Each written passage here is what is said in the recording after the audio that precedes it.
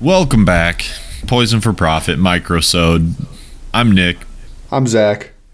Coming at you hot and fast. With another Microsode, Zach's bringing us about the Philadelphia chemical spill that's ongoing situation. This is March 28th. This happened. So I'm just going to throw it right over to Zach. Yes, well, we're recording March 28th. The spill happened March 25th? 4th? Friday night, last Friday A few days ago. Yes. Let me just get into the basics. Going back to basics. Friday evening, about a little over 8,000 gallons of latex polymer chemicals spilled into the Delaware River at a Trinseo Altuglus acrylic resin manufacturing facility. They had a burst pipe that sent 8,000 gallons somehow into the river, which is kind of crazy to think about, right? Like, how bad is the infrastructure to where if you have a burst pipe, you're sending 8,000 gallons? Yeah, I just don't know how that happens and like 8,000 gallons flies out and you have like no quick shut off or like, oh, quick stop production.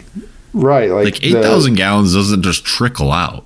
Especially when you're located that close to a major, waterway like that's a source of drinking water for people. You'd think some interlocks or something would be required to where if you lose pressure, it shuts down automatically. Kind of crazy that did not happen. Anyways, people are in a bit of a panic, understandably, buying a lot of bottled water off of grocery store shelves. The officials in the area have told people that the tap water is still safe for the time being, but that really hasn't stopped anybody from clearing out those shelves. Which, you got to understand, right? Like, when something like this happens, which it seems like the past, 6 months, longer, maybe a couple of years, like this happens all the time. We hear about it all the time, these environmental releases.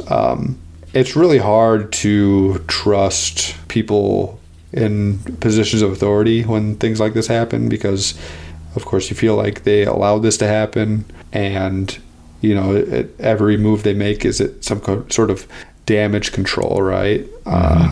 So you can't really blame people for clearing off shelves like this when officials are saying it's still safe.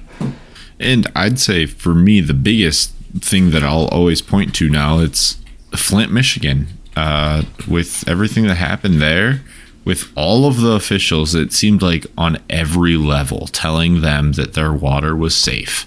How could you ever trust your government at this point to tell you your water is safe? I would be one of the people buying the bottled water or some sort of filter if that's all I could get my hand on too, because I would not trust it either. Yeah. And these chemicals, there's 3 main chemicals that got spilled. One of them, butyl acrylate, which is also one of the chemicals that was spilled in East Palestine. I was going to say, it sounds familiar. Yeah. Another one, ethyl acrylate and methyl methacrylate.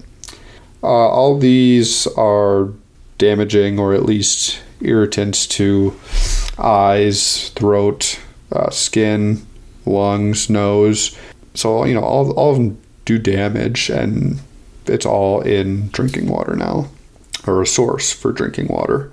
It's just, it's kind of funny because there's certain circles when we talk about conspiracy theories and how the term conspiracy theory is used to discredit real concern, right? Mm-hmm. There's some circles who are like, after all these different hazardous chemical releases happen, are like, how is this all happening so close together? Like, it has to be connected. They have to be doing this on purpose. But it's like, do you really think so? It's like, what would be the purpose of that? Like, I think it's much more likely that these are just companies that are inept at risk management. They really don't have either the investment that's needed to protect the communities, or they just don't care. And I don't know. I think there's certain situations where it's like, yeah, people are conspiring to control markets, things like that, like we talk about with biotechnology. But when it comes to things like this, it's just really, there's no reason to believe that, because all it does is harm the reputation of the companies, and usually ends up with a lawsuit. Right. I think the only conspiracy I can believe is that it's like, for whatever reason, cheaper to take the environmental fine than the like cost to actually properly dispose of it. But even then, it's like you would hear about this way more often. Yeah. Anyways, this is just, some quick thoughts on the issue so far. Like I said, this is something where happened pretty recently. They're saying that still for now, water is safe to drink, whether you believe it or not. That's what they're saying. I tend to, not really trust that, but something to monitor definitely as the days go by. What might change? It was about 17 miles, I think, upstream from where most people in the Philadelphia area get their water. That's interesting. And I guess another thought I'm having with you saying it's 17 miles upstream, I was just looking at the map that's affected. And I guess my also thought is, that, yes, I'm sure a lot of that water is getting grabbed up by the water treatment facility for Philadelphia. But what is going past, and like what is going further downstream? Are people even further downstream seeing effects from this? I would not be surprised if that's the case. That's the thing with a lot of these environmental disasters, such as the Norfolk Southern disaster in East Palestine. This isn't just a disaster that's happening right there. Like that, this is going down the river. East Palestine, they burned those chemicals off, so that is up in the air and circulating the globe at this point. It's just, that's how we need to think about these environmental disasters. This isn't just, environmental disasters do not just happen in these cities. These are getting moved and distributed throughout the environment of the planet as a whole. I just really think that with that in mind, that's how we should hold these companies accountable, because you are not only highly affecting the people surrounding your company, but also affecting people all over the globe. Yeah.